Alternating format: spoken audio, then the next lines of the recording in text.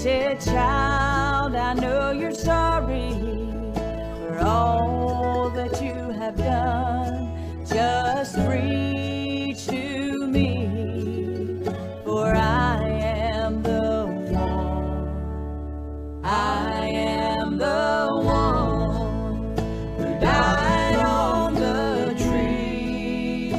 I am the one who will set you free. When I heard you cry, have mercy on me. I am the one.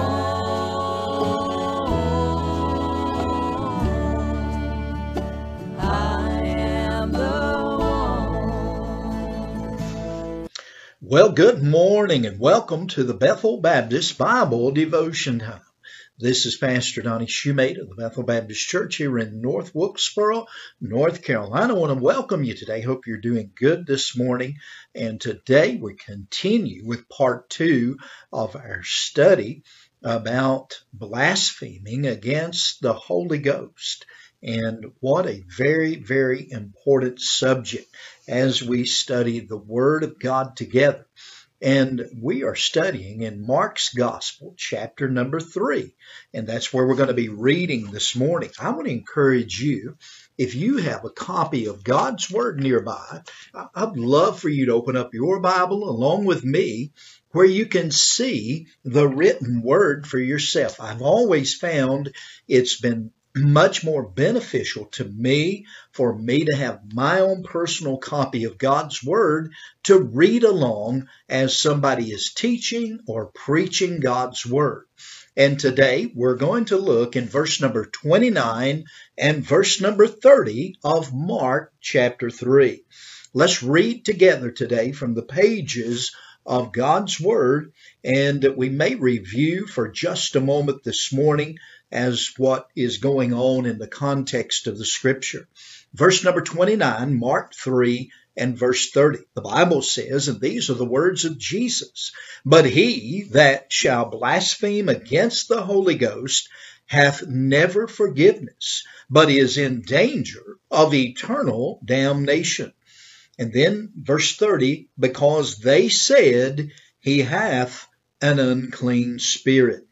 We're looking at the subject of blasphemy, and it's a very, very scary subject. It's a very interesting subject. It is a subject of controversy, if you will. Many learned men have many different ideas exactly what it is that blaspheming is against the Holy Spirit. As we think about this, we must remember that Jesus was dealing with some scribes who had come down from Jerusalem. In fact, they had come down from the holy city and traveled north to Galilee, where Jesus was.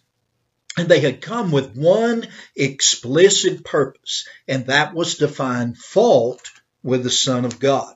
And it's interesting as we study about the subject that we're reading about this morning and the people, we must consider the context of the Scripture as well as what has taken place. And as I think about this, they came and they said some things to Jesus. They accused him wrongfully of casting out demons by the power of Beelzebub. And if you study Beelzebub, you're going to find out that person is supposedly the god of flies, the god of dung. And probably the Jews even considered Beelzebub to be one of the chief officers of Satan. And as I think about this, what an insult to the Lord Jesus Christ and to the Holy Spirit.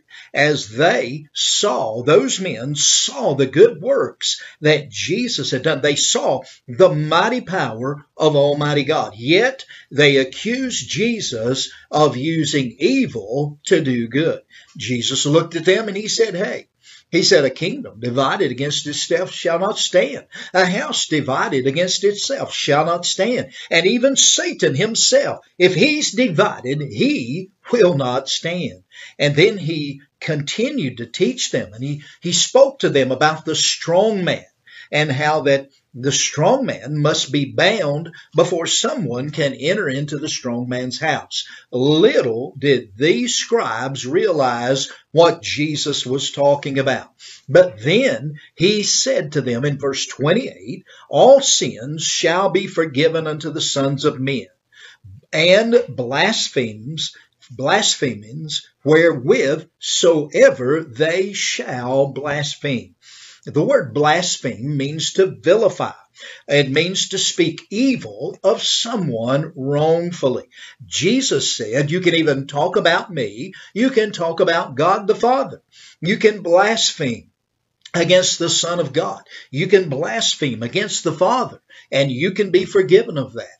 But you cannot blaspheme against the Holy Spirit and be forgiven. There is no forgiveness for blaspheming against the Holy Spirit. Exactly what is blaspheming? Again, it is to vilify. It is to speak evil of someone who does good. Blasphemy against the Holy Ghost is spoken from the lips again, and is from an evil heart. It's blaspheming from the Holy Ghost will not be ever forgiven. Blaspheming against the Holy Ghost is not murder, it's not adultery, it's not robbery, and it's not done by ignorance, neither is it done by accident. And as we think about that today, I want to again draw your attention to our text verses. Blaspheming, and I want you to get this today, and I want you to understand it. Blaspheming against the Holy Ghost was seeing Jesus' miracles, seeing him do the miraculous, and knowing that these things were wonderful, and then attributing them to the work of Satan rather than giving glory to God, the Holy Ghost. It was the greatest insult that anybody could utter towards God.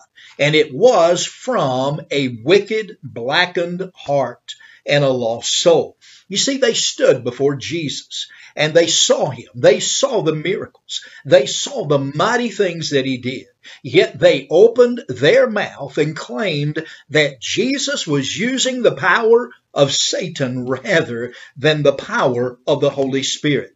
In Matthew chapter 12, verse 31 and 32, the Bible says, wherefore I say unto you, all manner of sin and blaspheming shall be forgiven unto men, but the blaspheming against the Holy Ghost shall not be forgiven unto men.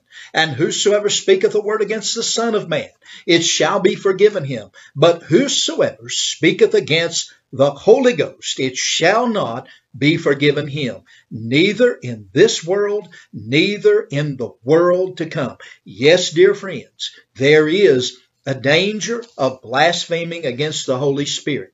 And some hold the idea of the opinion that blaspheming of the Holy Spirit can happen today. Understand this. It happened in the past, and it may occur in the future.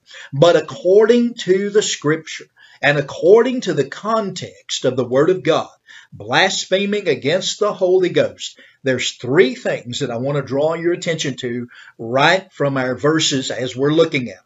First of all, Christ was upon the earth. He was physically there before his accusers, those who said he is using the power of Beelzebub to perform miracles. Jesus was physically standing there, and the power of the Holy Spirit was performing miracles. And that's how Jesus performed miracles upon the earth.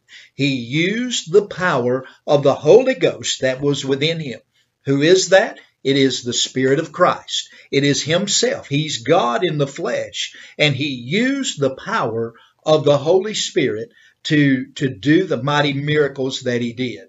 And then thirdly, not only was Jesus physically there and the power of the Holy Ghost was there performing miracles, but thirdly, when they blasphemed against the Holy Spirit, both Jesus and the Holy Spirit were before them. You see, they spoke evil of those miracles Jesus had performed by the Holy Spirit of God and claimed them to be of the devil.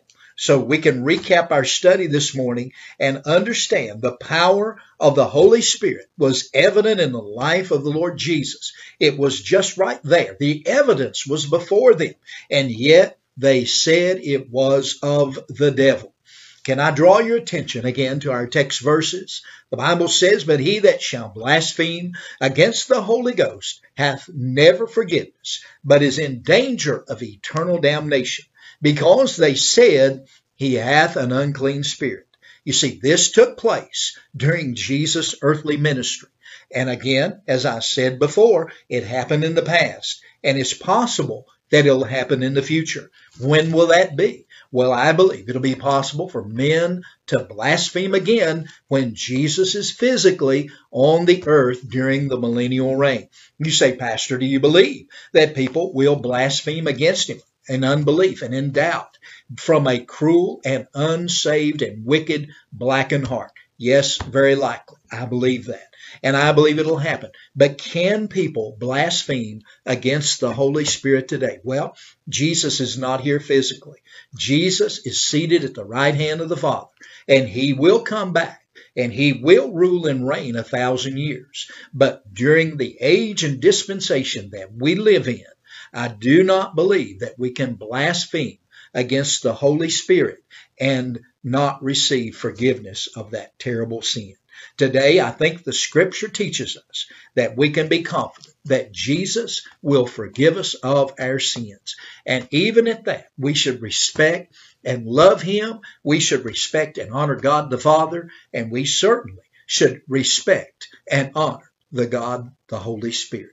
Well, may the Lord bless you today. I hope you'll study this for yourself. Just don't take my word. Don't just take anybody else's word, but get into the Word of God and let God speak to you and help you. But let's consider the context of the Scripture as we study and learn and glean from God's Word. Well, Lord willing, we'll be back again for another Bethel Baptist Bible Devotion Time. And until then, this is Pastor Donnie Shoemate of the Bethel Baptist Church here in North Wilkesboro, North Carolina, bidding you a great day. God bless you is our prayer. Bye-bye.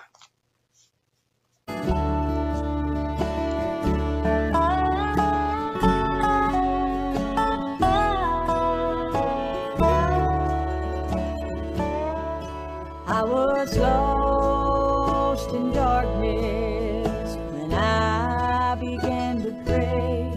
Then Jesus came to me on that faithful day. He said, child,